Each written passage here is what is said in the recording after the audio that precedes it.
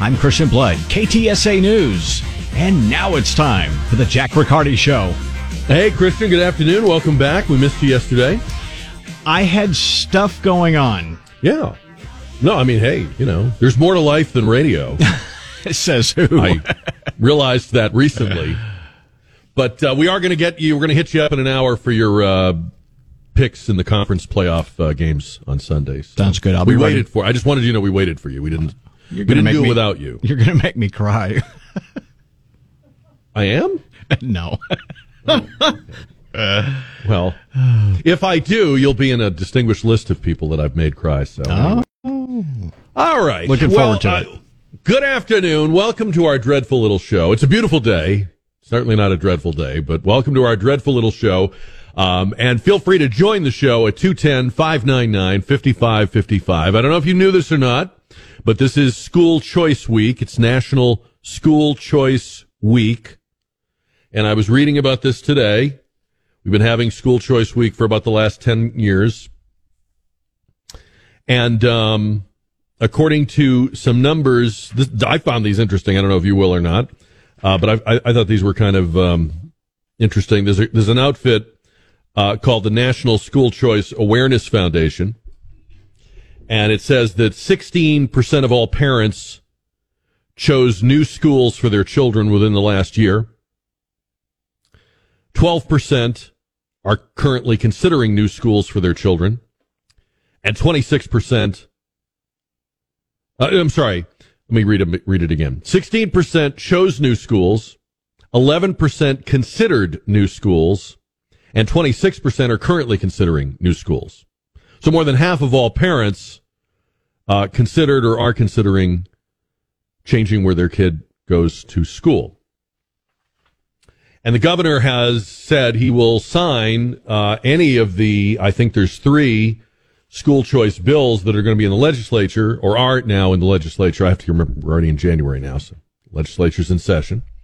Is it going to happen? Are we going to have school choice? Are we going to have, in other words, a law that would allow you to take the funding attached to your kid in the school that is determined by your address and zip code and just move the funding with the student so that you don't have to have extra income or make financial sacrifices to have your kid go to a private pay school? And obviously there's a lot of people love that. It seems like most of the people I talk to favor that. The politicians say we can't do that, and they have a lot of reasons. And one of the reasons they give is accountability. They say that if you aren't careful, you will have kids going to schools that are shams or scams or don't have accreditation or aren't accountable in terms of what they teach or background checks of the staff and faculty. So they say you need us for accountability because public schools are accountable. To which you and I respond, really? It seems like the headlines are full of stories in which schools did not acquit themselves with accountability. I don't need to remind you, the most obvious and painful one of those is just down the highway from us. Moreover, in the last couple of years, parents now know a lot more about what is being taught and the way it's being taught because of distance learning. For many parents, that was the deepest dive into their kids' schooling and curriculum they've ever had. And I'm not going to speak for everyone, but a lot of people didn't like what they saw in terms of the material. So we're going to talk about school choice. And then segueing into this, next month will be Black History Month. February is Black History Month. And I was reading this Twitter string this morning by a woman named Sunny Johnson, who I believe we've had on the show before, but I like her. I follow her. She does a satellite radio show. She does a podcast. She's a commentator. She's been on with different people on Fox. Sunny Johnson asked the question, why isn't Black history taught as American history? And she's very angry as this thing goes on and people are responding to her. She got a ton of responses. She really believes that we are teaching a lily white American history. She's an African American woman. She says we're teaching lily white American history. Why isn't black history being taught as American history? So I'm reading all these comments and I started thinking about it. I'm not a teacher, and I'm not a historian, and I'm not black. But I do remember when I was in school, Black History Month was a new thing. I think Black History Month started in the 70s, and I was in elementary school in the 70s. There had been something called Negro History Week that goes back like to the 1920s or 30s, but eventually it became a month. I think that was in the 70s. Anyway, the premise for these breakouts, these recognitions, was that for whatever reasons, innocent or not, prominent or significant black Americans were not getting their due in the teaching of history. The role they played in major events, or the actions they took, or parts of our history that were intrinsic to their experience, like the Civil War, slavery, Reconstruction, Jim Crow laws, the Civil Rights Movement. We weren't teaching enough, or we weren't teaching these enough or right. So we're going to have this month, and we're going to have this acknowledgement, and we're going to break it out. And when I was a kid in school, this was all the rage. It was a very big deal. I don't know how it was when you went to school, but it was a very big deal. And now people are questioning whether it is still helpful or whether it hurts rather than it helps. And let me give you the reason for that. If the idea is that you should know the entire history of our country, you should know the whole story, you should learn all the important, significant pieces and parts and actors and players, but then you break out into a separate unit African Americans or experiences, aren't you saying they're not part of it? Aren't you saying they're lesser? Isn't the point that they belong in the telling of the story? So are you highlighting them, or are you breaking them out of the telling of the history? And I think you could argue that you are breaking it out and making it seem separate and making it seem like it's not part of the bigger story, or it doesn't belong in the bigger bucket. Now, that's just me. You can tell me what you think. You can, if that makes you mad and you want to push back on that, by all means. But I don't think I think we're hurting rather than helping in doing this. So I get why they started it. I get why it seemed like a good idea, but now I don't think it's working. And you give people permission to see it separately because it's its own month. How is that a good thing? How is it a good idea to split it off? Even if you understand why they did it originally. So tell me what you think about that. 210-599-5555. It's important to know history. This is my beef, okay? If I was going to raise an objection, it wouldn't be about Black History Month. My biggest concern is that we don't know our history. You know, you look at whether it's the January 6th rioters, or whether it's man on the street interviews, or whether it's the way people vote, or what, you know, it is sickening how illiterate so many are about our history. We don't know our own story. And if you don't know American history, then you are easy pickings for politicians and charlatans and snake oil salesmen and conspiracy theorists and, you know, what have you. We live in a world where you need all the protection you can get from disinformation and propaganda and lies and conspiracy theories. And the way you get that is you arm yourself with the facts. You know the history. If you know the history, you know, for example, when you want to protest something, where to protest it. Oh, this isn't for the Supreme Court, this is for Congress. Or this isn't a federal issue, this is a state issue. Or this is a local issue. And why is this now a federal issue when it's supposed to be a local issue? So you know that if you know history, but if you don't know history, you're led by the nose. They might as well put a ring in your nose and just pull you along. And you see that, right?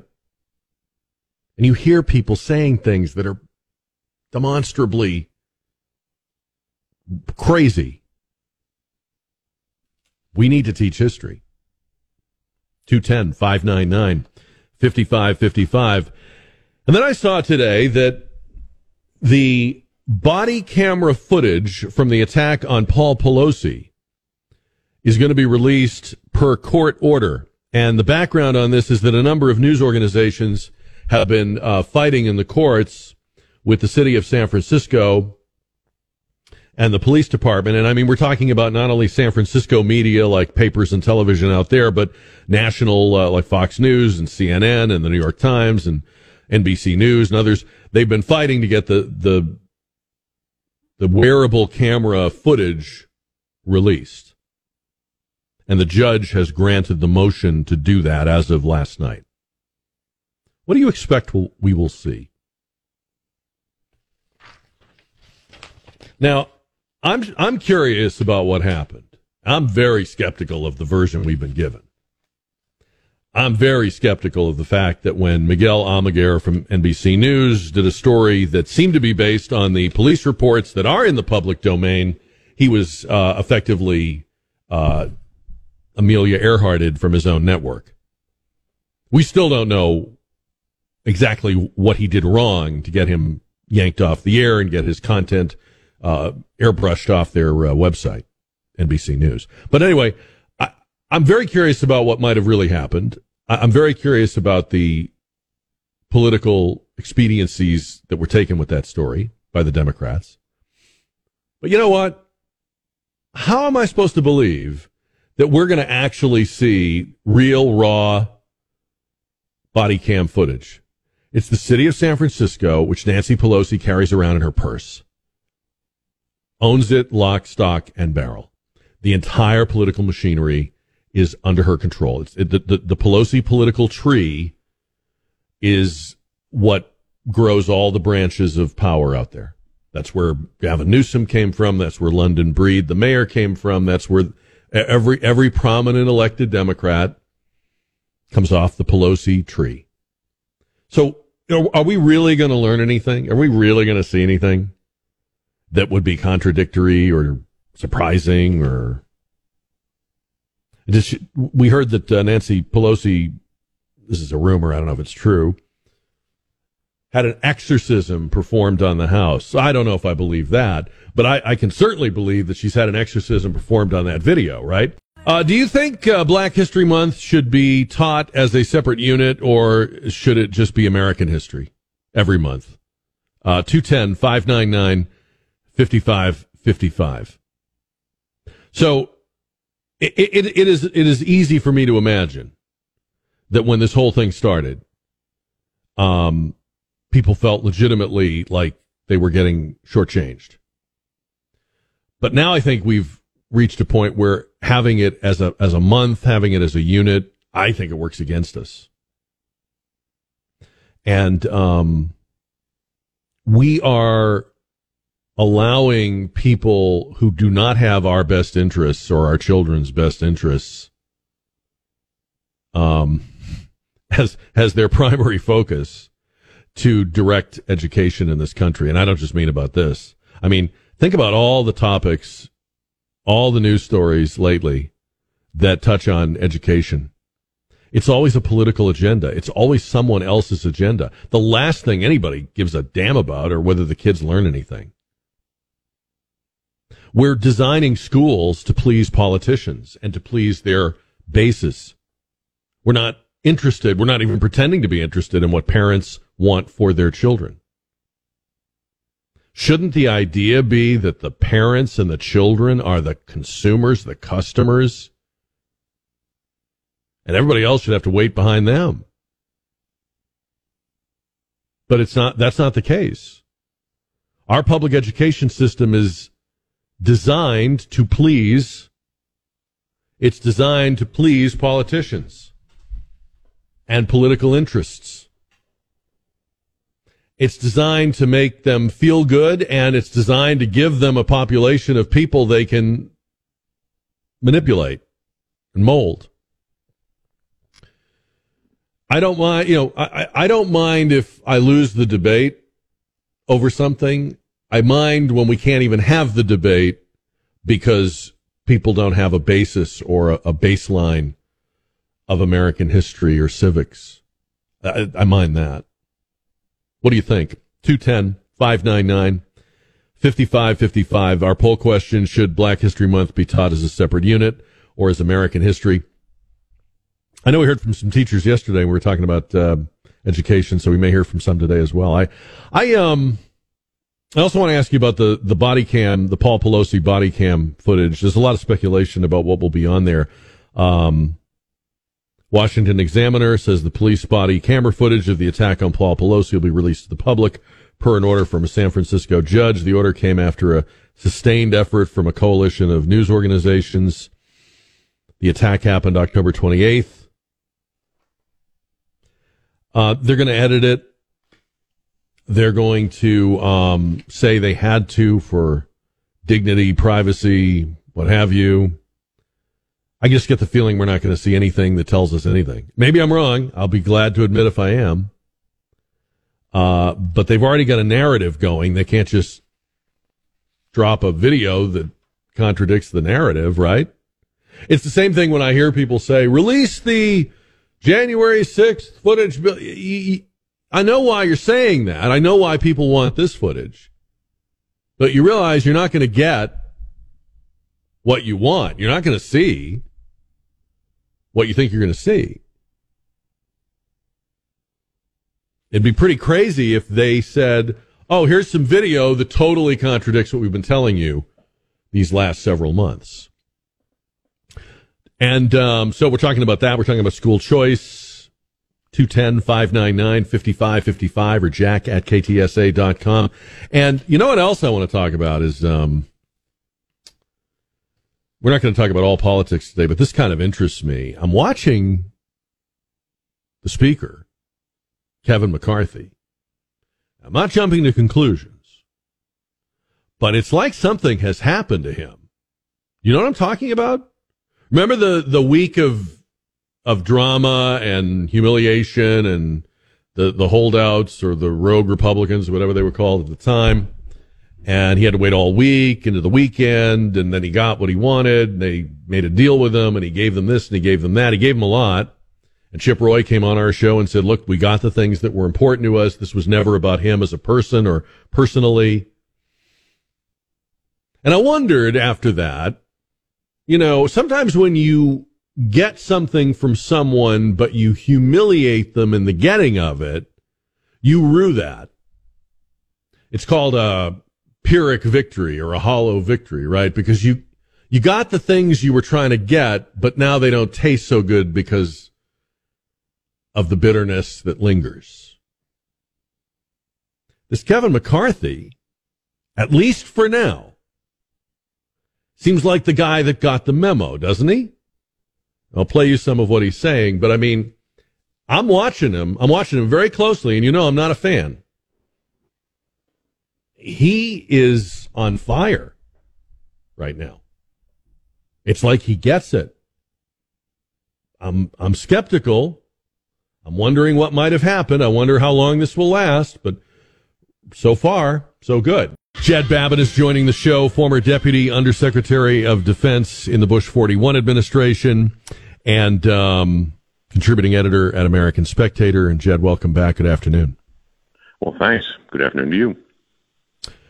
Not long ago, President Biden said that if we sent tanks to Ukraine, it would start World War III. Yesterday, he said we're going to send tanks to Ukraine, as are our allies apparently going to send some of theirs. So what changed? Well, I think what changed is the fact that the Ukrainians are not winning. They're winning by not losing, but that's not enough. I mean, their country has been ravaged by the Russians, and, there's just no end in sight to this war. We're looking for some sort of a game changer, and the tanks are not entirely going to be a game changer, but, certainly they're going to help a lot. And if they can get there in time, which I doubt, they'll be fairly effective against the Russian onslaught that's coming in the spring. Is this a sort of arms race that we're doing with Putin, and will it have the effect on Putin that the Reagan arms buildup in the 80s had in terms of sort of pushing the crumbling or rotting Soviet empire into the dustbin of history? Well, I don't think it will. It's sort of an arms race. The Russians have been putting everything short of nuclear weapons into Ukraine, and they have not been winning. We've been putting in an awful lot of, rocket artillery and things of that nature. Tank killers, the Javelin weapon has been proven extremely effective in Ukraine. And, it is kind of an arms race there. But there's no end in sight. I just don't see any end to this war while Putin is still alive.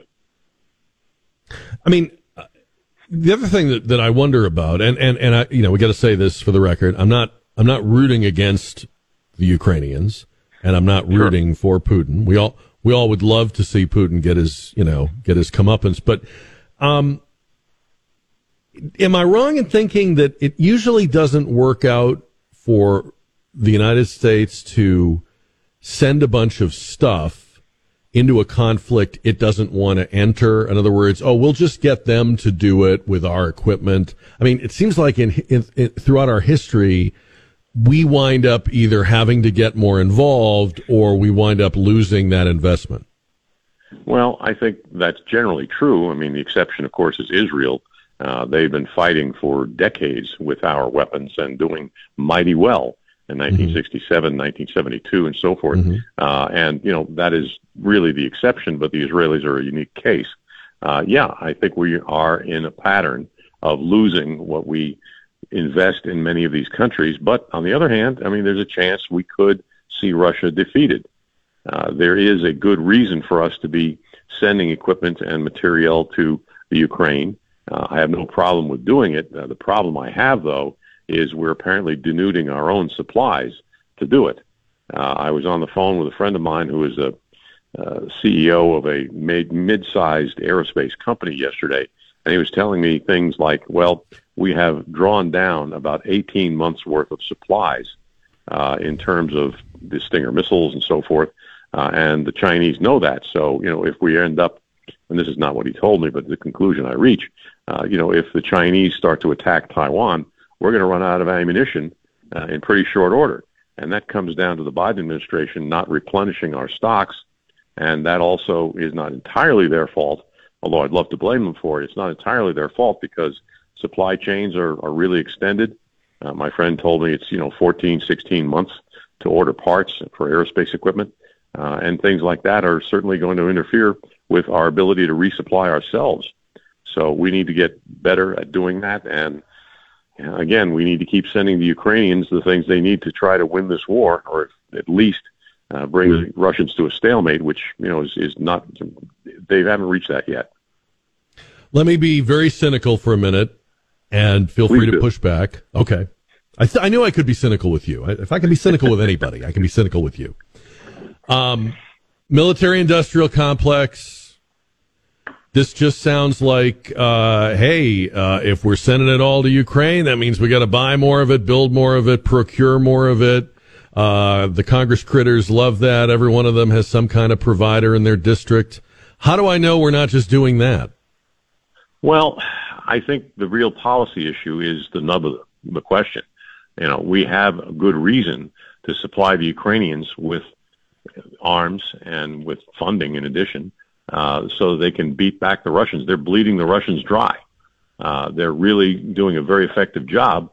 And, it's up to us to, if we have to, and we do, we have to replenish our supplies. So, the military-industrial complex is going to make a lot of money on it, but perhaps not as much as they think they should.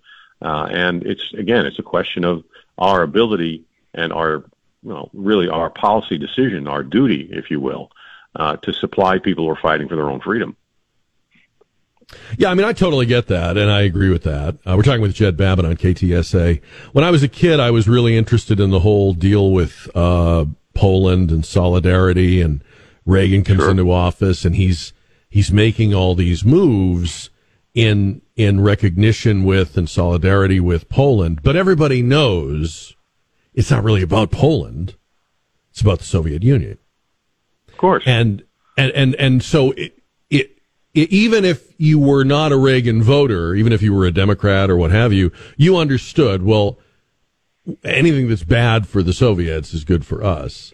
But in this case, are our leaders making this too Ukraine focused, and are they not leveling with the American people that this is really about Russia? Well, I think you're right on both counts. I mean, let me be cynical too. The Biden administration does not want to recognize that this is a proxy war that we have to win. And they don't want to really go on and try to defend freedom for freedom's sake. They haven't said that. And they won't say that because that's not what they believe. They believe that it's a good opportunity for us to, do what we're doing here in Ukraine simply because the Russians invaded and simply because Biden does not want to look weak. And there's really nothing else that goes into this. Biden does not want to lose Ukraine to Russia, and he's bet a lot on it. On the other hand, Putin has said, Ukraine is part of the Russian Empire, and he's not going to give up until it's restored to that status.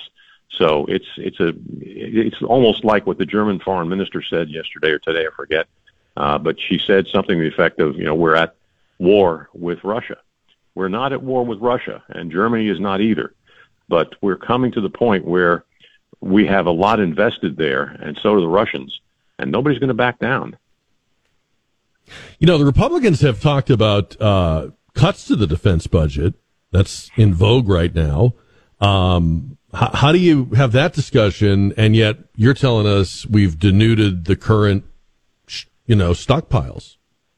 Well, we shouldn't be cutting defense, but again, the question always comes down to, and we've talked about this many times, Jack. It's not a question of how much the defense budget is; it's what you're spending it on. Yes, and right now, we have had the sub-launched cruise missile, the nuclear version of it, probably going to be cut. It was added in because Congress added in $47 billion in addition to what the Biden administration requested for the defense budget. Congress added $47 billion to cover things like the SLICM-N, the nuclear cruise missile. But that's now probably going to be cut. Now, that's part of our deterrent. And we have people, like the Pacific Command commander, Admiral Richard, was saying, hey, we need this for deterrence. So those are the things that are going to get cut. We need to have a bottoms-up review, like the Reagan administration used to do, called defense guidance.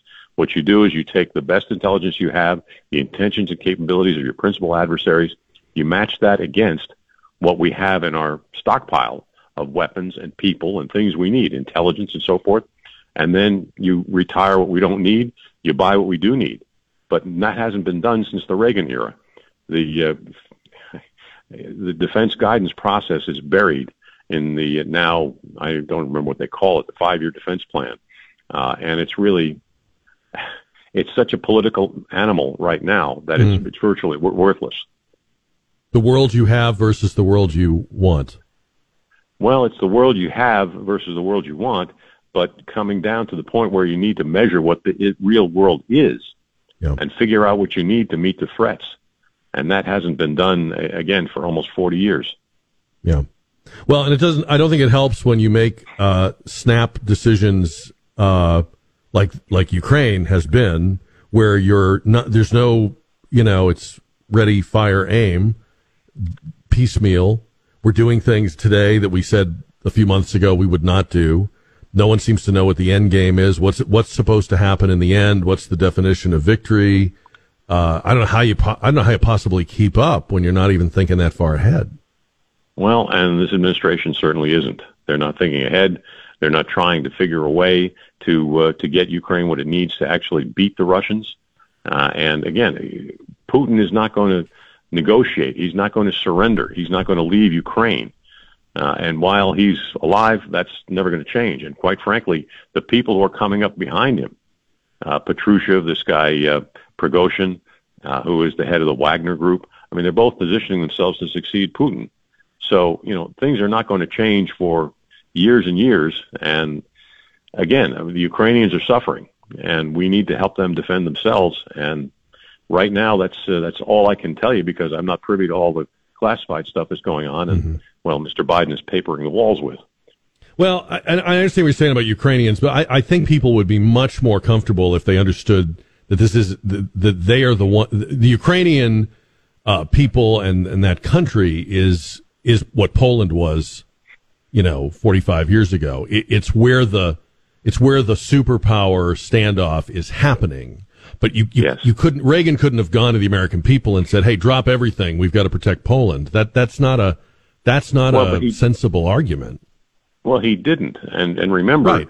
With the help of the Pope and the help of Margaret Thatcher, I mean, the solidarity movement was so strong that effectively the Polish government fell apart. Yeah. And with hardly a shot fired, we won freedom for Poland.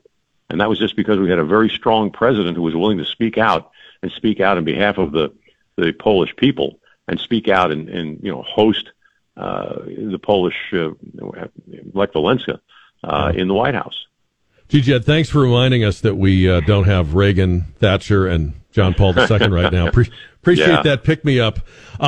Read him in the American Spectator and elsewhere, and always great to have him on our show, Jed Babin. Thank you so much, Jed. Thank you, Jack.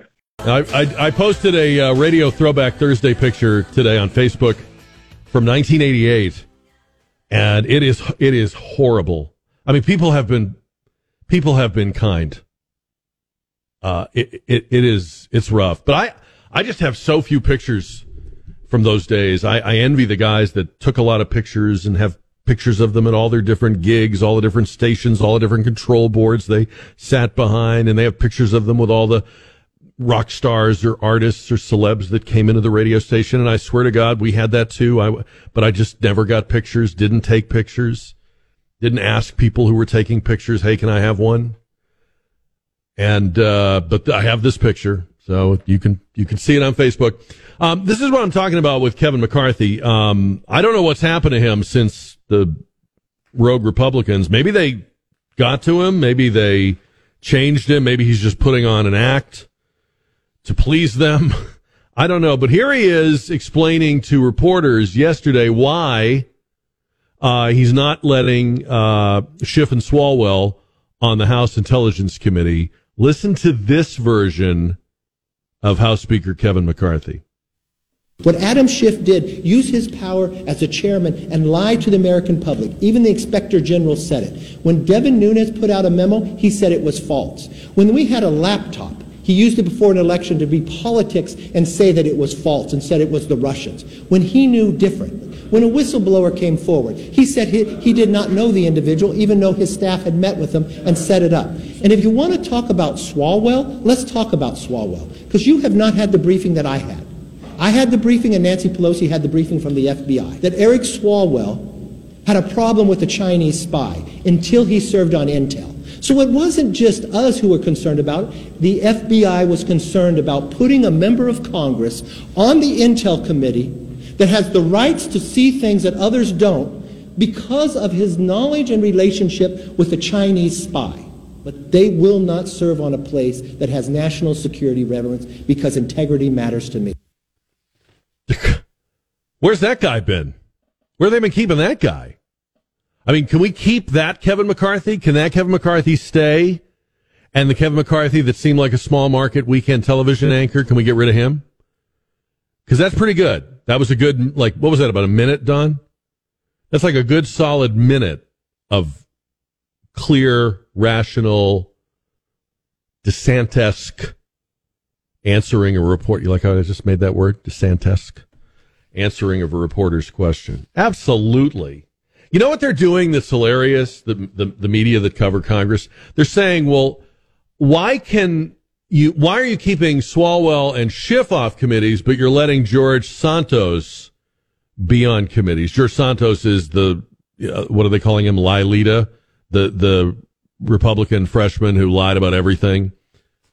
Because, I mean, I'm not defending that guy, but there's no comparison between people who share secrets with our enemies, who lie about intelligence they've been briefed on, who interfere with elections, versus a guy that just lies on his resume. Yeah, we need to deal with him, but they're not in the same league.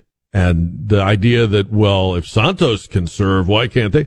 And they can serve. They can be on other committees, and they are. They just can't be on the Intelligence Committee. And I think McCarthy's right about that. What do you think? Heard the news about Dan Quinn still with the Cowboys. Yeah. I think we're happy about that. Yep, for sure. I was really hoping that somebody would take Kellen Moore. So was I. I'm glad you said that.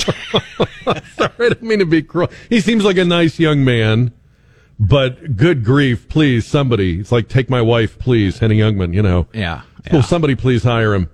And then, I couldn't figure out, I'm not trying to be cruel, but why the hurry to hire Frank Reich? Yeah, that kind of, well, if you're the Panthers, you're looking at Frank Reich and Kellen Moore. Would you flip a coin? I don't know. I just hate the carousel kind of thing. I liked Frank Reich as a quarterback. He was stand up in Buffalo. I don't like him as a coach, and he was. I think he was around a 500 coach over there, if I remember correctly. He didn't do anything set the world on fire. That Carolina hire, that doesn't do anything for them. But our main purpose here in convening this meeting of the minds is we have the conference championship games on Sunday. The standings right now: Don Cooper is 8-2 and picking playoff games. Christian Blood is 7-3 in his picks, and I'm 7-3. So we have San Francisco and Philly in the NFC. Christian, you first. To start with, Cooper's not going to win this. We cannot allow that. Well, it doesn't look good when the guy off the air is. I know. Okay, so Philly, San Francisco, is that where we're starting? That's where we're starting. I got to go 49ers. Now, you say that, but you are one of the most Purdy skeptic people I know. What, Brock Purdy? Yeah. So what's the scenario? What sells me here is, and I don't make this pick with a lot of confidence because I think this could be a really low scoring and for the average fan, kind of a boring game because these defenses are going to have it locked down. Yep. They don't want Brock Purdy throwing outside the hash marks. They only want Hurts throwing when it's 5 yards to the line to gain or less. So this might be kind of, I just think the San Francisco defense is younger, faster, stronger. Philadelphia is a little old on that side of the ball. They're smart and savvy, but they got guys well into the 30s over there. San Francisco doesn't. And they've got I agree. Also, probably a more complete team all around. I Not agree. to take anything away from Philly. Great year, great team, but great coach, but a little more complete. Don, San Francisco or Philadelphia? Yeah, I was even surprised last weekend that Philadelphia came on top because I really expected the Giants to win last weekend. They gave them a game. And Hurts showed up, and so that was a surprise win. But I got to go with the 49ers. My understanding is Purdy is going to be the number one quarterback next year. That's what I've heard. So they're going to put him. He's going back to Iowa State. He's going to play for them. right. So, but that Garoppolo said to me not available for Sunday. I thought that was interesting.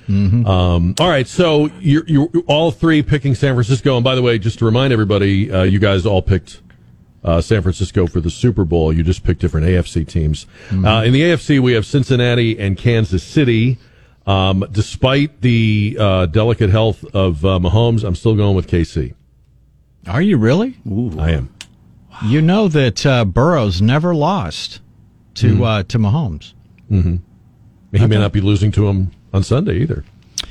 I've got to go. I've got to go Cincinnati. As big of a believer as I am in the running game, I'm fully aware it's a quarterback-driven league. And while I certainly think the Chiefs could win this game, that wouldn't shock anybody.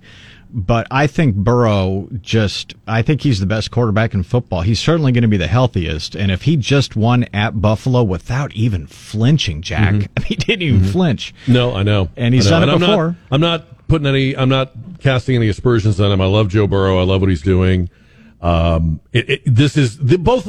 of these games could easily go either way. Yeah. None of these are going to be runaways. I've been picking KC all year. I picked them when we made our Super Bowl picks. I'm sticking with KC. Don, where are you on this one?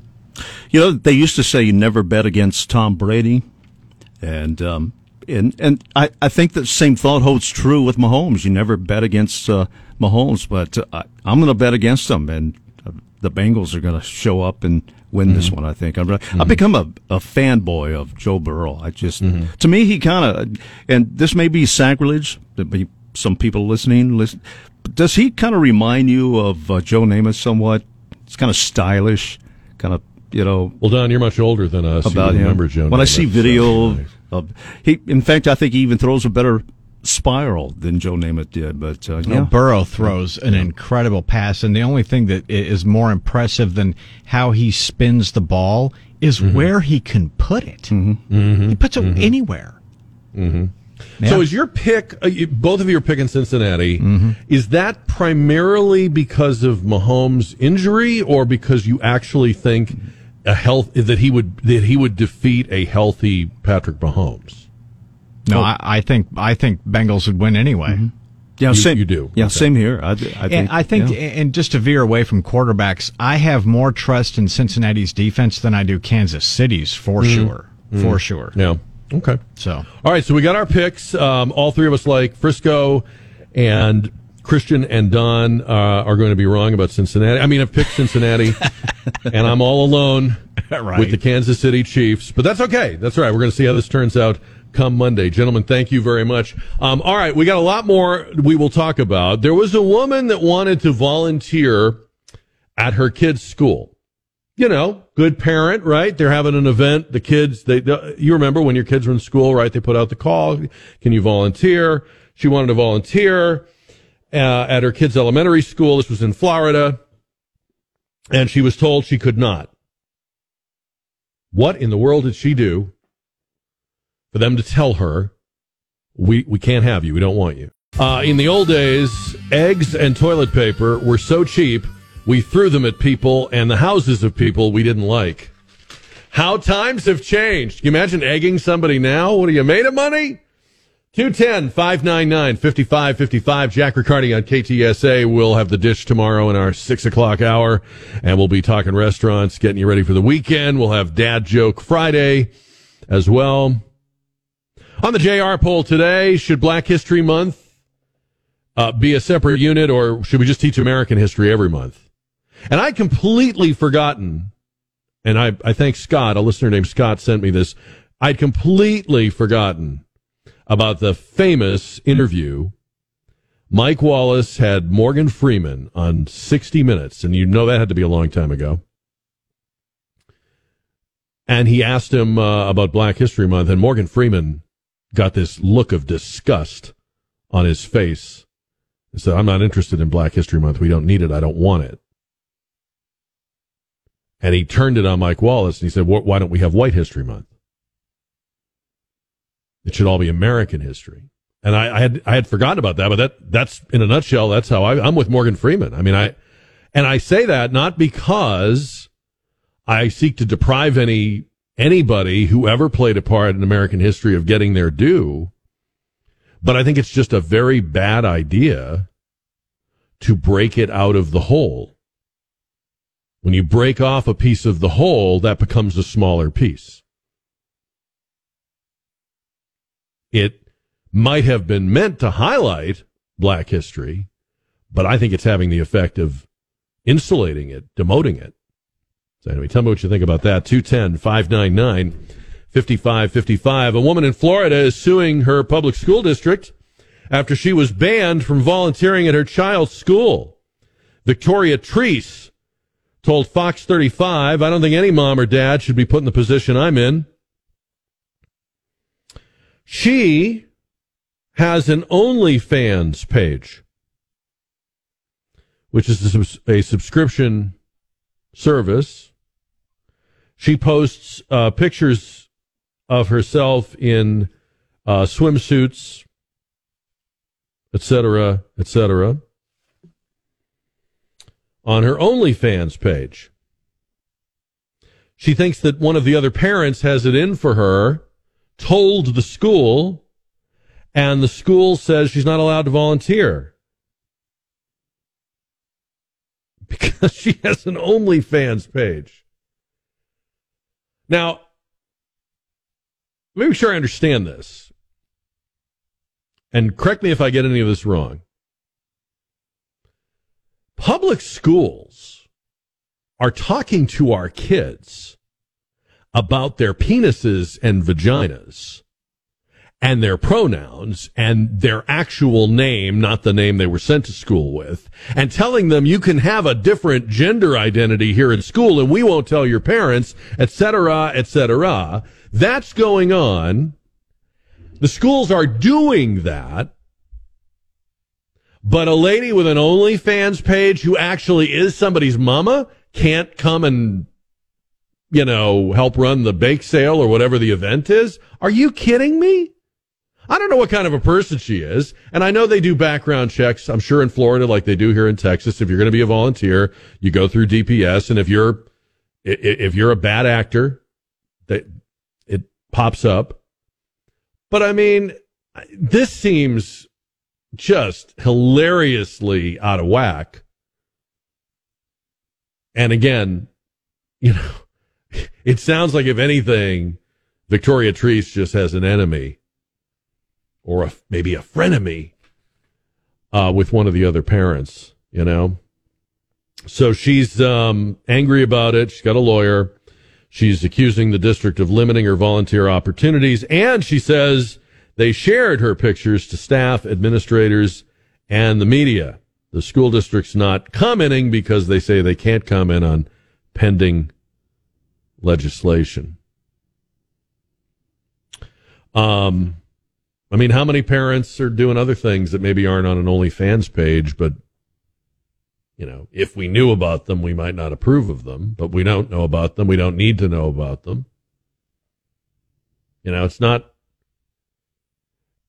I'm more worried about what adults are doing with our kids in school than I am worried about what some adult is doing with some other adults.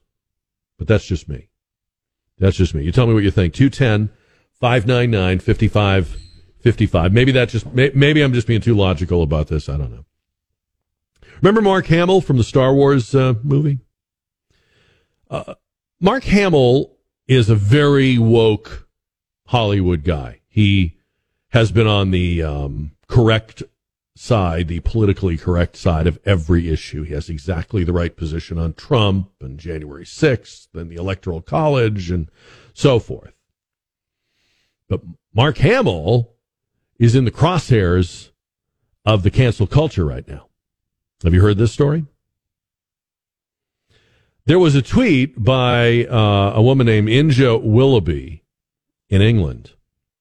And Inja Willoughby is a transsexual woman. Started out as a man, identifies as a woman. I'm not sure where in the steps Inja Willoughby is. But Inja Willoughby was taking on J.K. Rowling, the lady that wrote the Harry Potter books, because she has said some pretty blunt and frank things. She's expressed her opinion about, about a lot of woke things, but also about kids and transsexualism. And people think she's horrible and worse than DeSantis.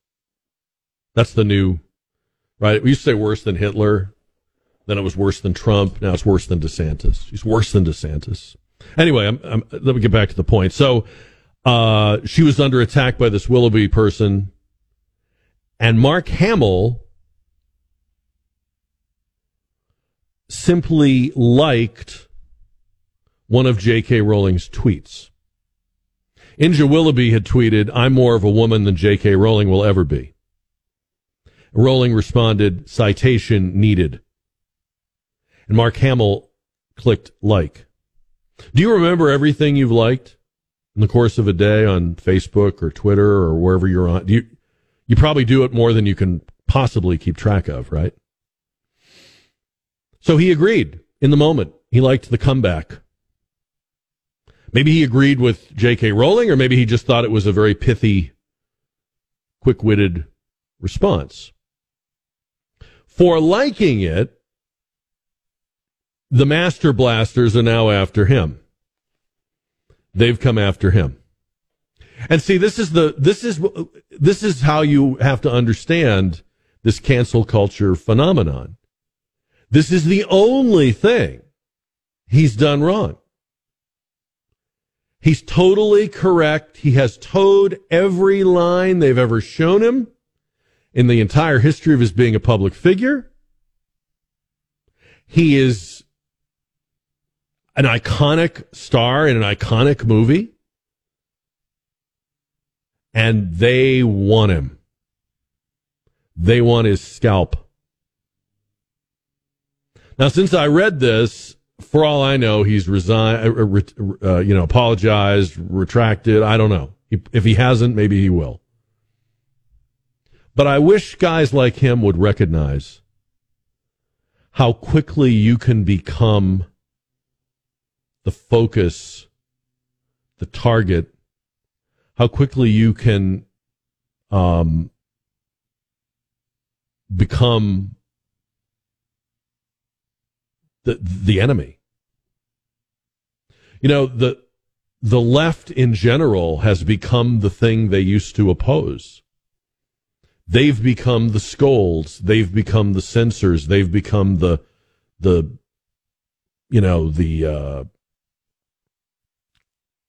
essentially they've become Big Brother.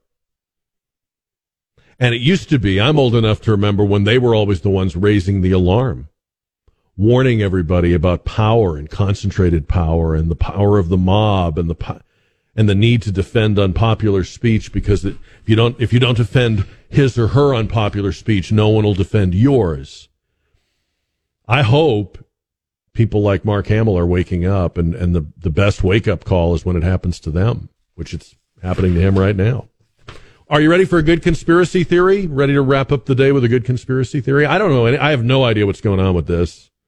And I'm not saying I believe anything at all is going on, but apparently there's a conspiracy theory about Damar Hamlin. Have you heard this?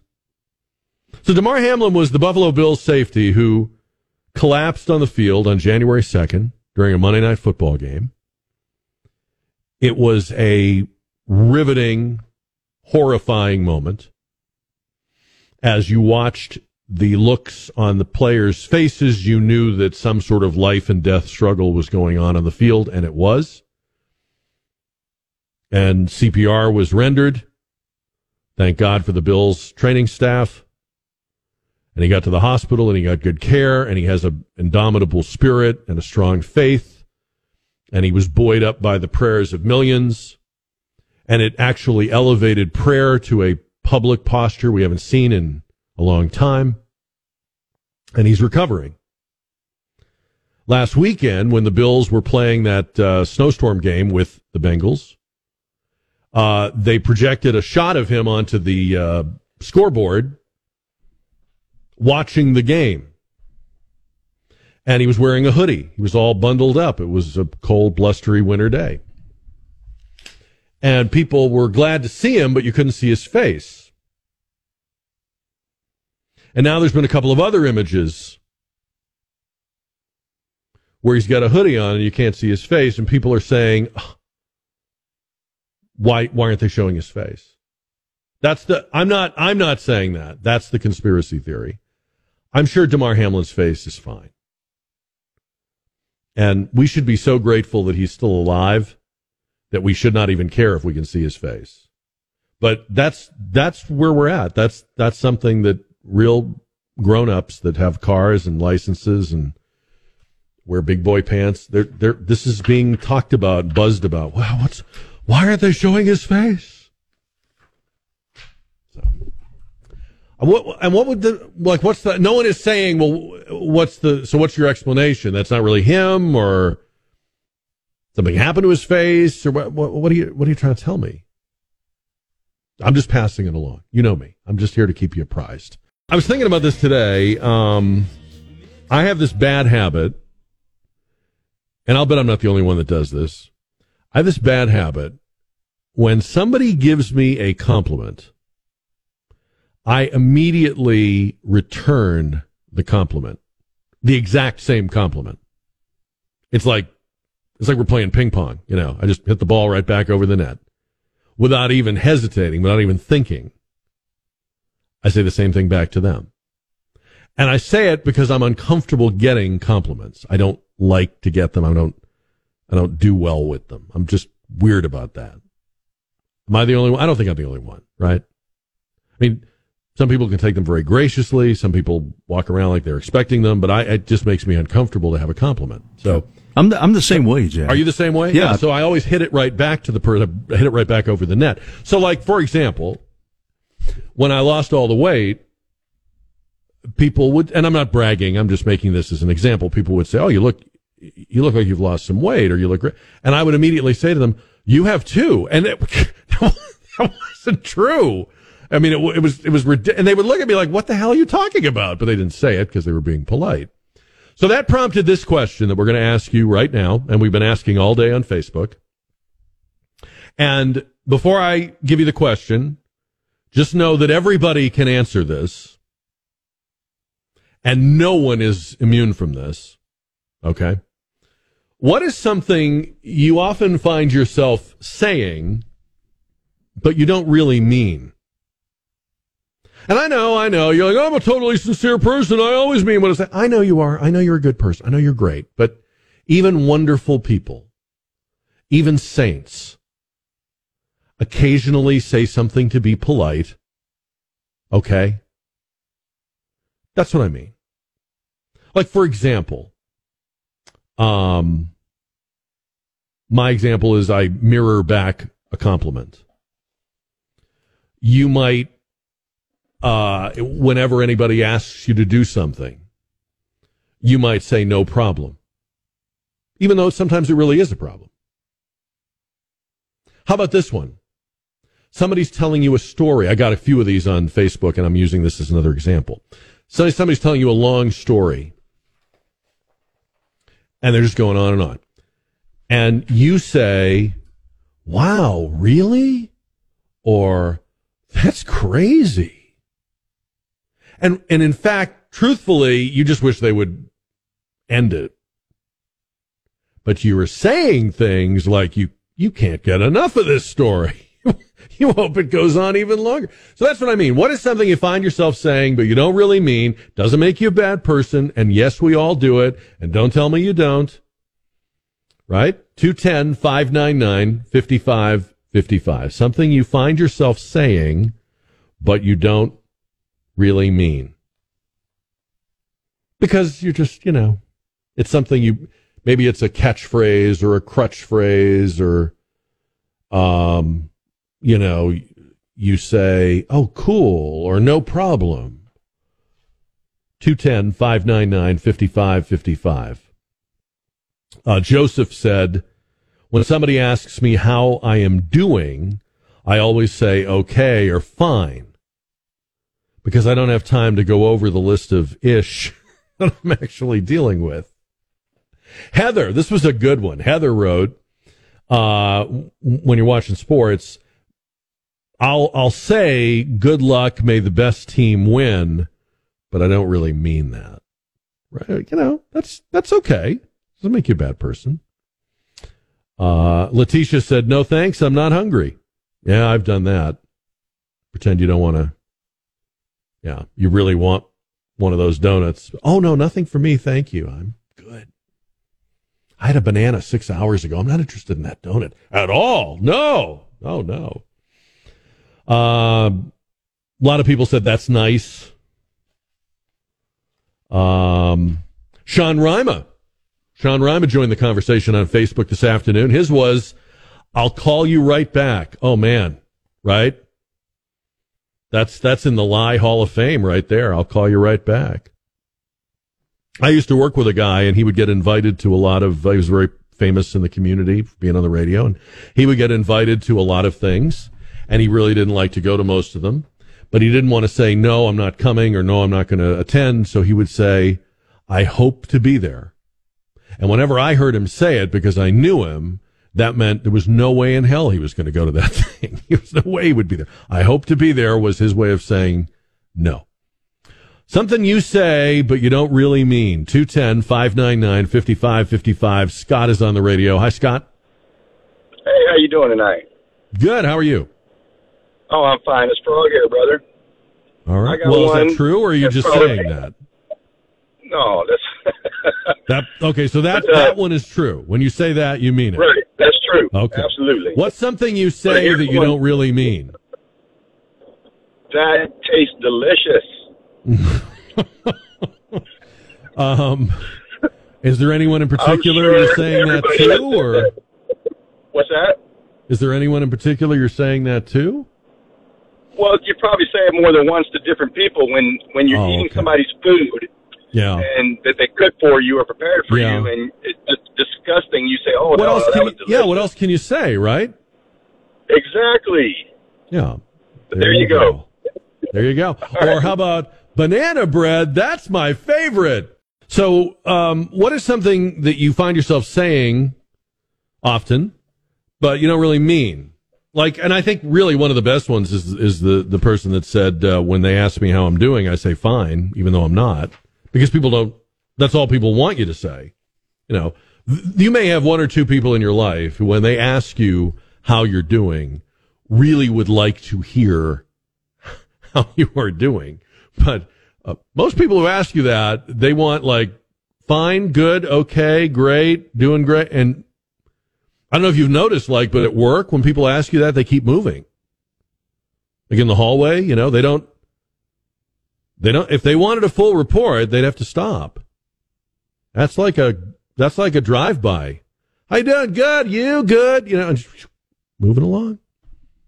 210-599-5555, and Rod is on the radio. Hi, Rod. Hey, how you doing today? I'm good. How are you doing? Well, I really am good, actually. I'm not lying. Okay. I'm doing well. Are you, though? Are you really doing well? Okay. Good. Am. Good. What's something that you often find yourself saying that you don't really mean? So this is kind of a 50-50 sincerity thing. Okay. And I'm the guy that does say, good to see you. How you doing? Mm-hmm. And you kind of, I didn't really realize that, but as I think about it, I use that a lot, and I really mean it about half the time that I say it. So thank you. Thanks for making me uncomfortable, Jack. No, you're right. We say good to see you to everyone, but we're really not glad to see all of them. Or we could say, how's your mama and them? But are we really sincere about that? Do we really want to know? Yeah. These are things that they pop out before you've even had a chance to, you know, like you're saying them before you're even thinking them, right? Yes.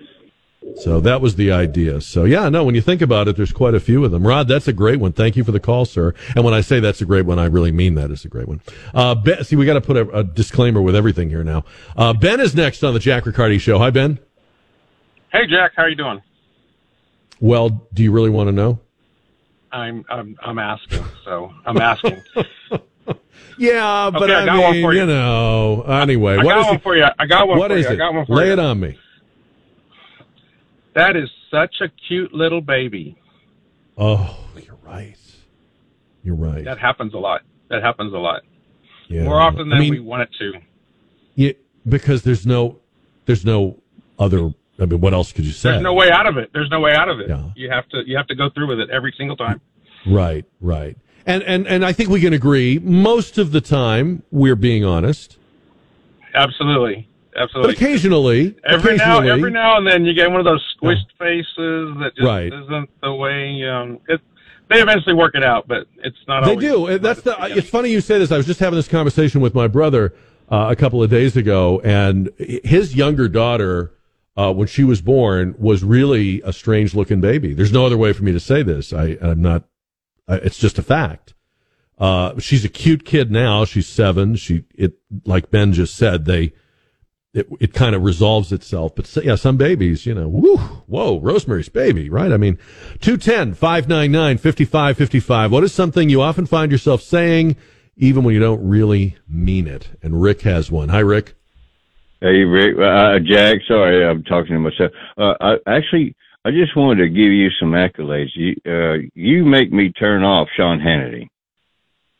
And I appreciate your show in the afternoon. But I'll take it. Thank you. I'm glad you. I appreciate your show in the afternoon. You lighten me up after a day of stupidity.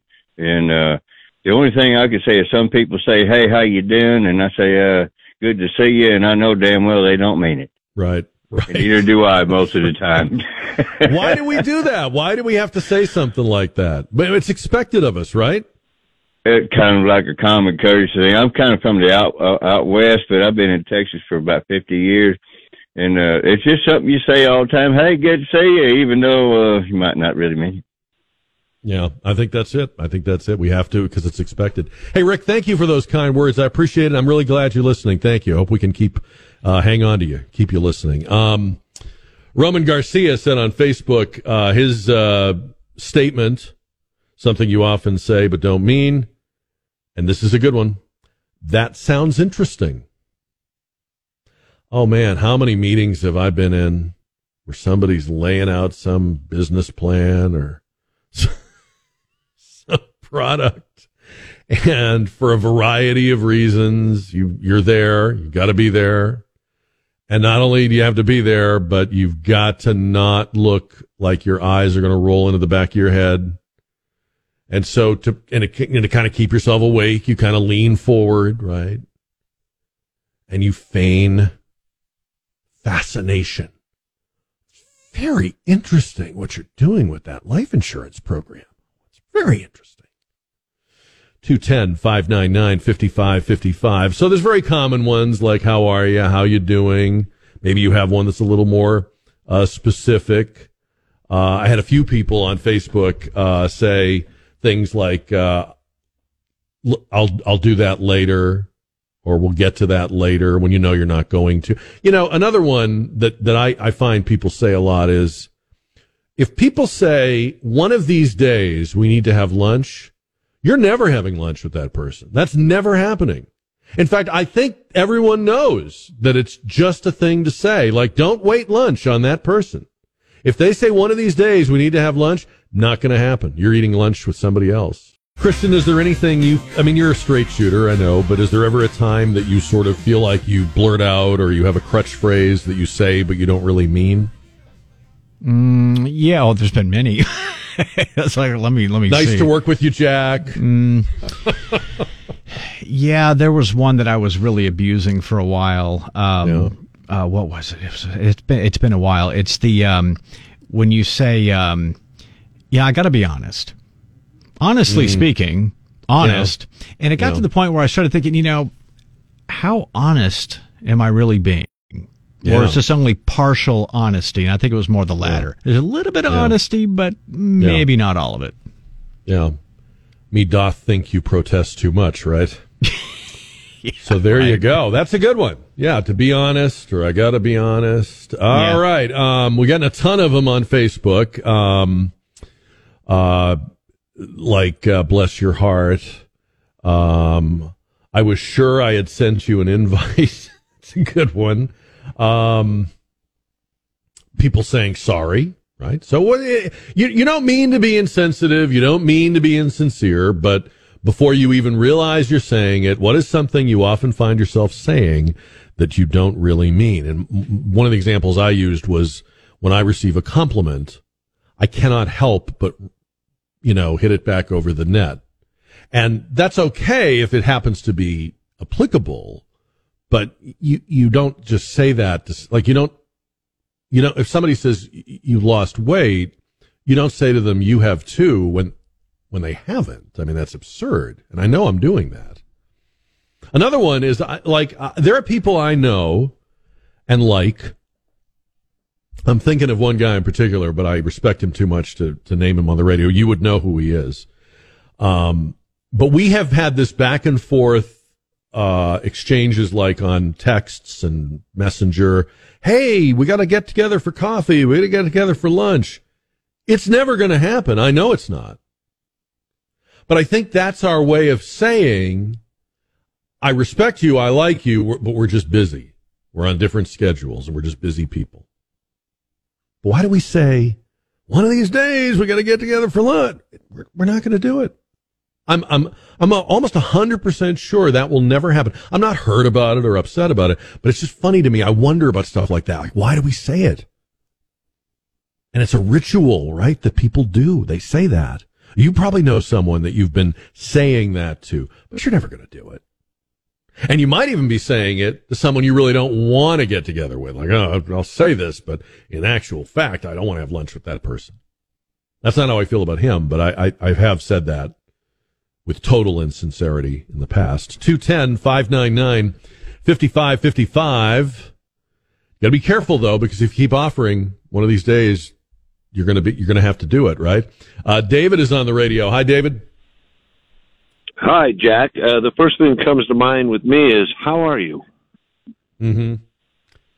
Because there's a time when you really want to know how a person is, if they've had an illness or something. But then we just blurt that out to everybody, right? You're right. And the other thing that came to my mind is what I find myself doing too often is saying, thanks, you too. For instance, when I'm at a restaurant, the server puts a plate of food down in front of me. It says, enjoy your meal. I'll say, thanks, you too. What? That's right. That's right. That's a very good one. Because I've had people say to me, have a great show. And I go, you too. Like, what? That's stupid. You're right, David. I'm glad you said that one. That's a good one. Lou is on KTSA. Hi, Lou. Hey, Jack, on the other end of we got to get together and do lunch, if I'm interested in following up with it, I'll say, hey, when does it work for you? And if I'm not interested, it just sounds like a plan.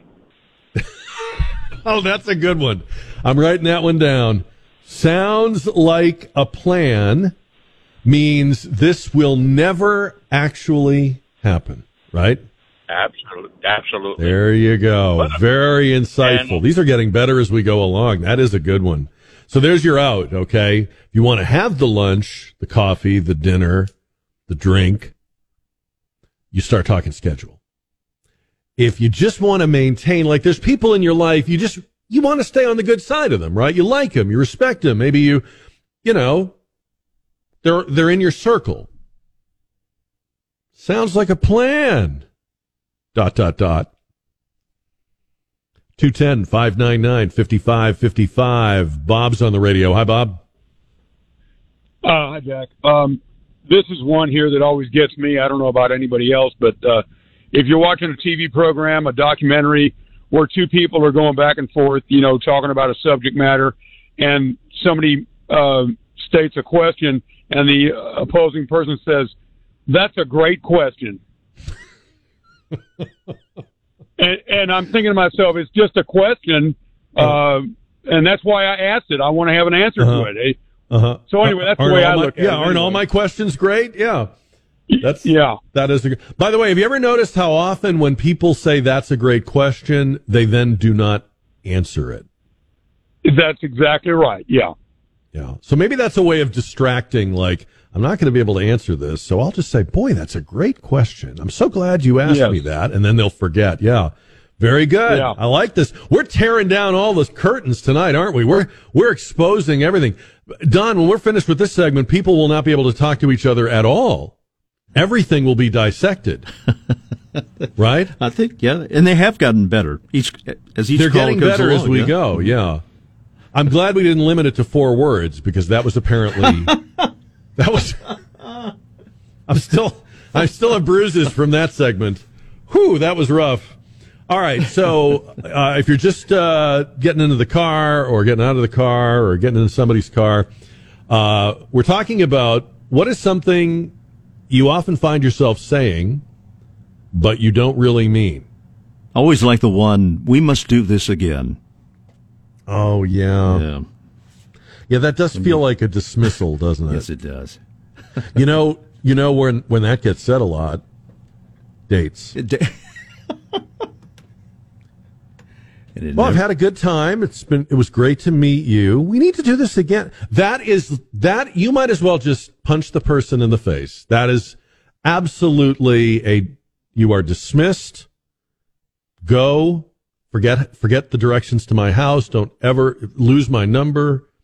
We need to do this again. It's not going to happen. Back to silver singles. It's never going to happen. 210-599-5555. Arthur is on KTSA as we talk about this. Hi, Arthur. Hello, Jack. How are you this afternoon? If you really mean that, I'll tell you I'm doing well, thank you. How are you doing? No, I'm doing great, Jack. Good. I just thought of one that you see somebody fall or have an accident, I go up to them and says, "Are you okay?" Versus telling them, "I thought you might have died on that thing. I thought you might have gotten killed." Really, I guess, "Are you okay?" is really like saying, "Hey, I just saw you fall down," right? Yeah. Except sometimes it's a little severe, but it's just an instinct. We all say, "Are you okay?" They might have their one elbow going one way and another. It's kind of like, I don't know what else. Yeah, their head fell off, and you're like, "Oh, you're okay." Yeah, there you go. Very good, Arthur. Thank you. Their body parts are in all different places. Hope you're okay. 210-599-5555. Cool. That's crazy. It is what it is.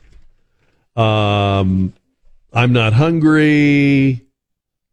Oh, here's one. Jim had this one. Thanks for calling. Now, sometimes you mean it, but you got to say it no matter what, right? Even if the call was not a call you've appreciated or enjoyed. Yeah, thanks for calling. A lot of people also wrote to me and said some of the things they find themselves saying, it's because of customer service. Like Lessa said, I have to tell customers it's no trouble at all, even when it's a lot of trouble. And she says, I do the silent scream. So what is something you find yourself saying often but don't usually mean when you say it? 210-599-5555. Later in this hour, we'll see how you voted on the JR poll question about Black History Month. And we're talking right now, this is kind of an oddball question, but, if you think about it, we all have one of these, or maybe more than one. There was one guy on Facebook, by the way, who adamantly denied that he never, ever says anything he doesn't totally 100% mean, which is itself a BS statement, so he just told us his.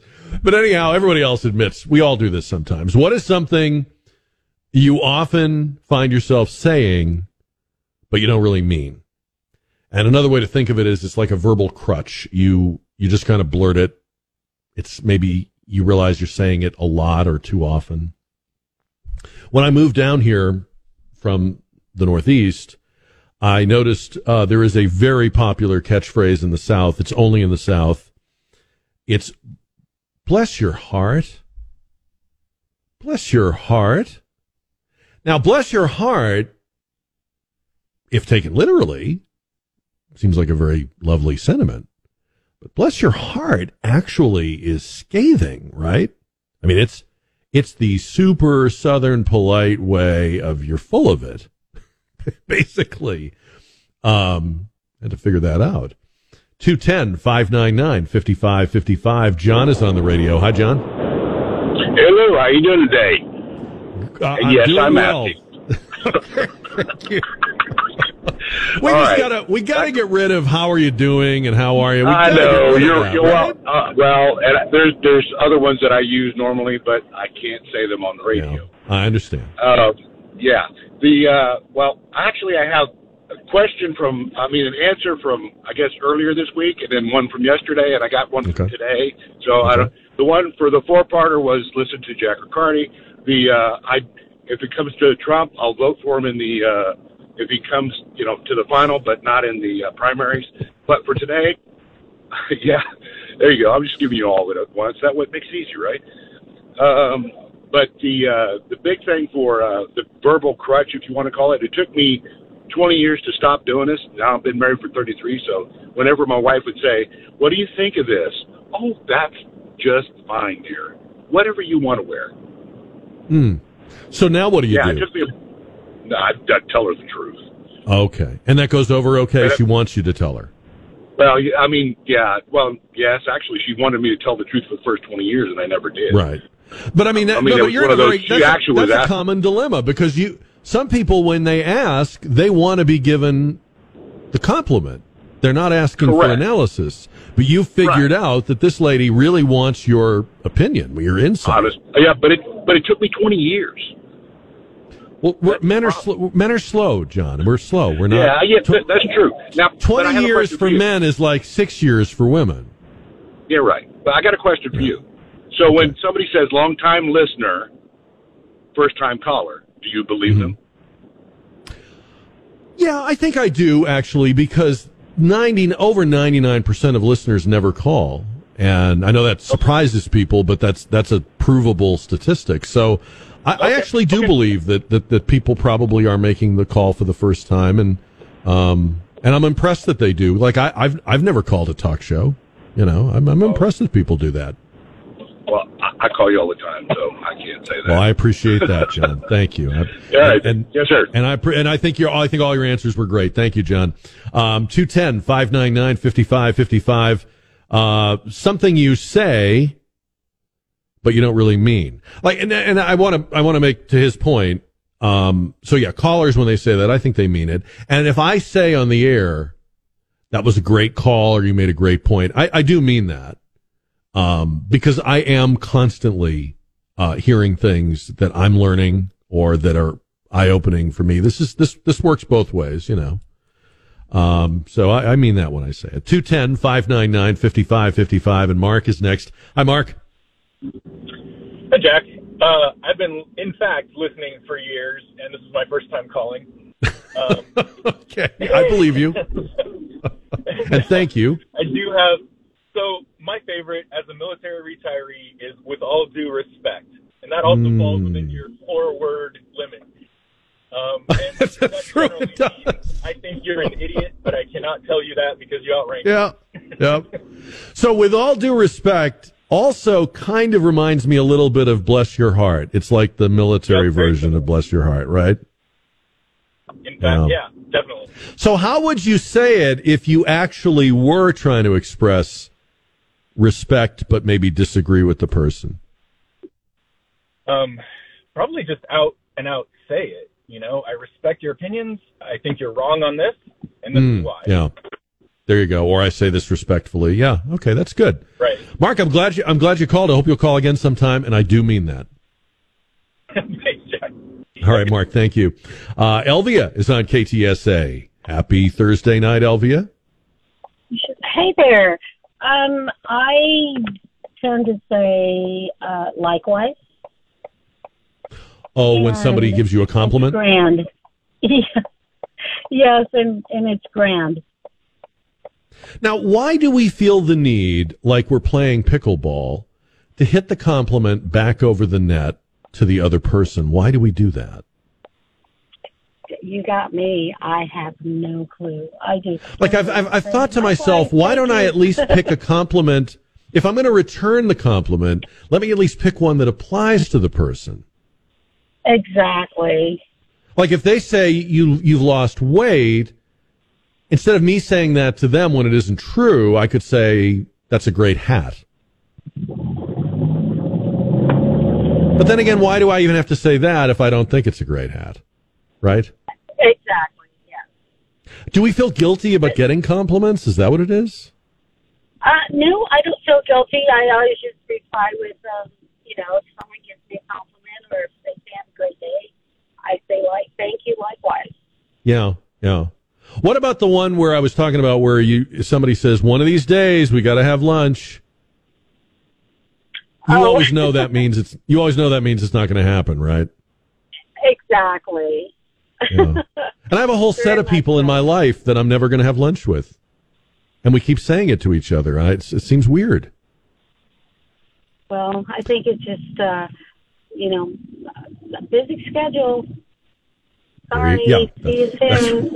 That's right. You know how busy we are. Yeah, one of these days. All right, Elvia, thank you. One of these days we'll have lunch, Elvia. Thank you. 210-599-5555. Because if you're going to have lunch, you go, how's next Wednesday for you? Or, hey, let's do Tuesday at 12:30. You just get right down to business, right? You just get right to it. When you say one of these days, like it's like you're saying we're going to go to Mars, one of these. It's just lunch. You're keeping it at arm's length. I know I do it. I'm sure I'm not the only one. I'm not really a big lunch guy anyway, so don't like to have a lot of lunches. Caught in a quicksand, and I'm starting to sing. I need someone to help me, but I don't know which way to turn. I know I don't have much of a choice. I'll go out of my mind or into the night. How are you doing? You look great. One of these days, we got to have lunch. Oh, I'm sorry. I was just reading the list. 636, 550, 1071, KTSA. This half hour we'll have the results on the JR poll. Gary sent me an internet meme. After I say, that's crazy twice, please wrap up your story. You know what he's talking about, right? Like somebody's just going on and on with this thing that they think is an incredible anecdote. And it's maybe just an okay anecdote, if that. And when you're saying, oh, that's crazy, that is really like giving them the producer wrap up, twirling finger thing. Yeah. 210-599-5555. My dad was famous for being very blunt. And my mom and dad had been married for a long, long time. But I remember on occasion, she'd get, kind of wound up. And he would give her that twirling finger, Don, like a producer signal. That signal you give, like, hey, we're running out of time, with the twirling finger in the air. Time to wrap it up. He would do that to her. Like, how long do you have to be married before you get away with that? But he was like, I don't have all day. I don't know how much time I have. 210-599-5555. Something you say often but don't really mean. And Jake is on KTSA. Hi, Jake. Good evening, kind sir. How are you doing? I'm good, thank you. How are you? Very well, sincerely. Thank you. So, good. I caught myself doing this the other day, and just one of those things that I think we feel we have to do. And unfortunately, went downtown to a porter to Orient service, and it was an open casket. Mm-hmm. So I paid my respects there at the casket and walk on over to the widow. And, of course, one of the things that comes out is something like, but he looks so good. I can't believe it. Oh, Jake, I'm telling you, why do we say that? Well, they never look good. You look good, but they never. I don't want to get angry calls from undertakers, but I mean, thank you for making them look presentable. I'm sure you do incredible things to hide the ravages of illness or injury, but I mean, I've never seen anyone in a casket that looked anywhere as good as they had looked when they were alive, right? Correct. Hey, and when you're looking at your 89-year-old uncle who served in the war and he's got all this makeup on, you're not thinking, oh, he's never looked better. Correct. Hey, so to follow up on your lunch, a quick follow-up on your lunch invitation, yes. And that is, why do I only see you at weddings and funerals? We need to get together. Yeah. Okay, well, the answer to that is because we don't like each other. That's why. Because we're only going to see each other when we have to both be here. Yeah. See, we need these things. We can't be honest with people. We can't you couldn't just say that to somebody. Well, Jake, it's because I really don't like you. I only see you when I have to. Then we can't say that. Well, we were best friends in middle school, but you went your way and I went my way, and our paths just never crossed. There you go. So we're saving ourselves and we're saving others. Jake, great one. The one with the open casket. I can't believe that didn't come up sooner. How did it take this long? Where's Jake been all this time? No, but seriously, that is so true. That is true. And it's almost to the point where, like, you're not going to say it. You don't think you're going to say it, and then you're with the family. You know, usually you go to the casket, then there's the reviewing line with the family, and before you even realize you're saying it, you've said it. You know, another one that people say at funerals. There's a bunch of them you say at funerals, but you know, another one that I'm just thinking of now. It's good that we're all here. It's good that we're all here. I mean, think about that. It's really not good that we're all here, right? Like, if he was alive, that would be good. It's not good that we're all here. 210-599-5555. All right, something you say, but don't really mean.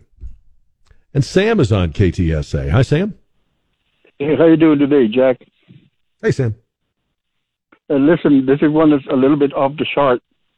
This is one that most people have used but will never admit to using. Mm-hmm. Right after having sex with somebody and you blurt out that awkward compliment, "You're the best I've ever had." Mm. Or was it good for you? Oh. Boy, Sam, you know how to go right to the discomfort zone. But that is there isn't really anything in those moments that is easy to say, right? It's just best to keep your mouth shut. Maybe that's why in the old movies and television shows people smoked cigarettes, so they didn't have to say anything, you know? Just stick a cigarette in there. Right. All right, I'm not promoting cigarette smoking. Thank you, Sam. 210-599-5555. Yeah, there's no good, nothing advisable to say in that situation. Just maybe just enjoy the silence there in that situation.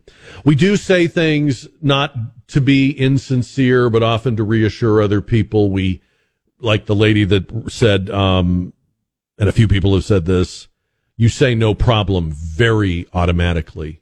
And sometimes it is a problem, or it's an inconvenience, or you're put out, but no problem. No problem is also a way of saying, I don't want to do this for you. Or you're wrong to ask me for this, but I have to do it. You know, if the boss says, I'm going to need you to come in on Saturday, no problem. Probably not literally how you feel, right? Dean is on the radio on KTSA. Hi, Dean.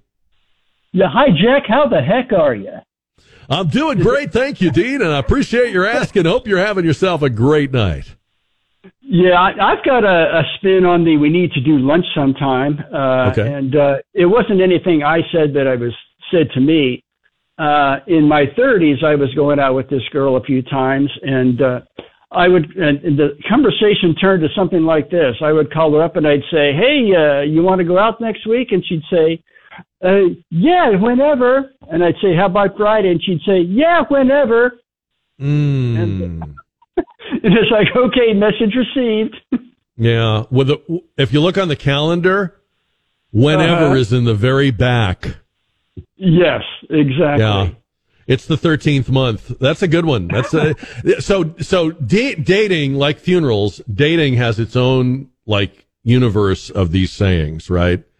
And there's that way you deflect a person you're not interested in, or they deflect you. How about this? Do people still say this? I don't know.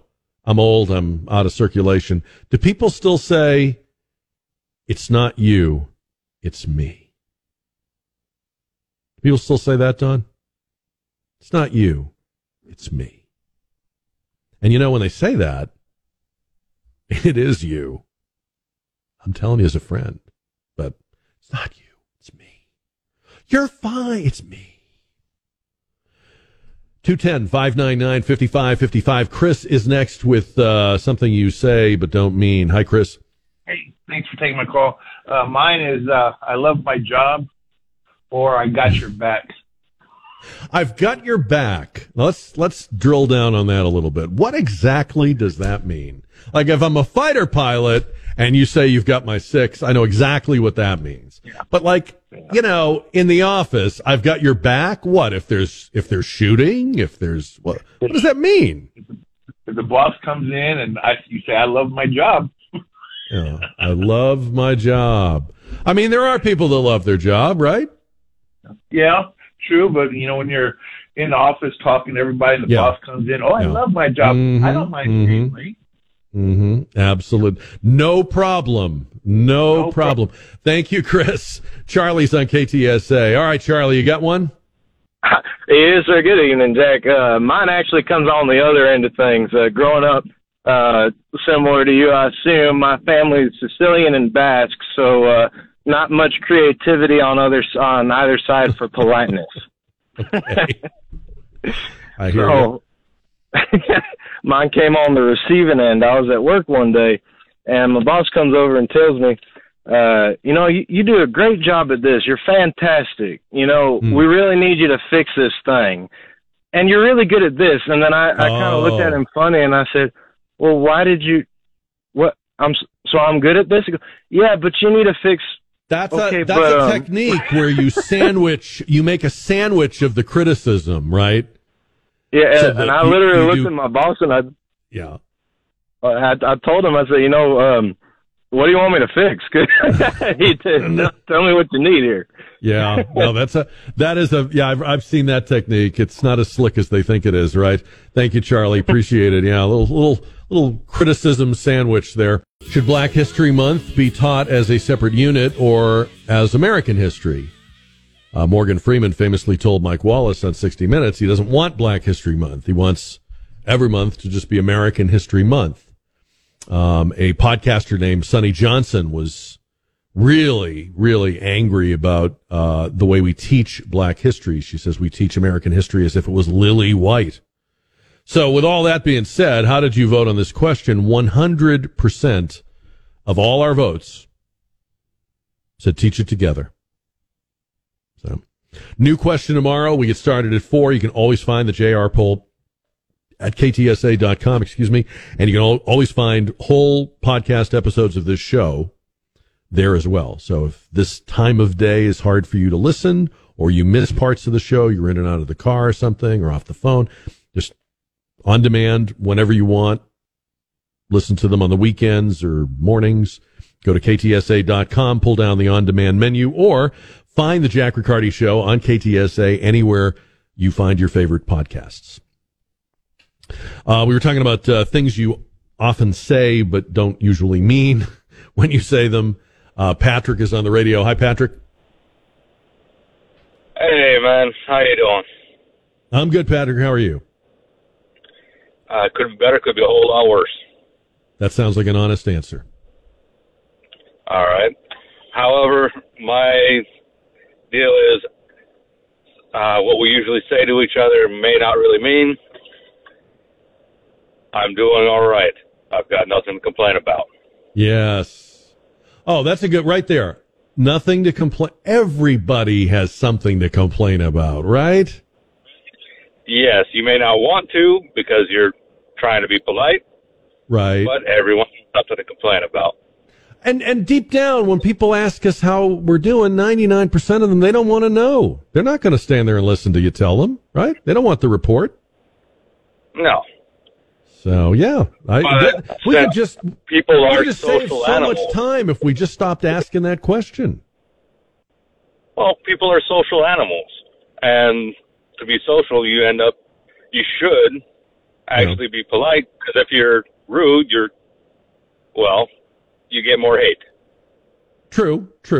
But I mean, maybe instead of asking people, how are you, we should just do like a fist bump or or a handshake or something, because it really is. It's a question people don't want the answer to. And like you made a good point. A lot of times we don't feel like answering it. You may be having the kind of day where it's not helpful to you to get it off your chest or talk about it. You're dealing with something.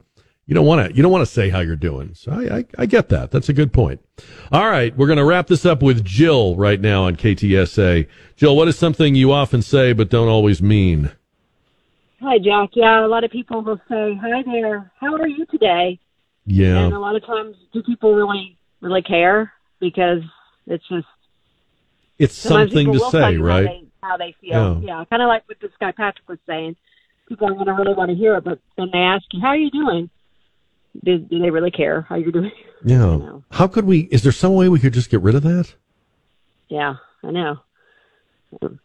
That Maybe would be we nice. could. Maybe we could come up with a new catchphrase. Yes, that would be a good thing. I know. Trying to think of a good catchphrase. If you think of one, call us tomorrow. Okay.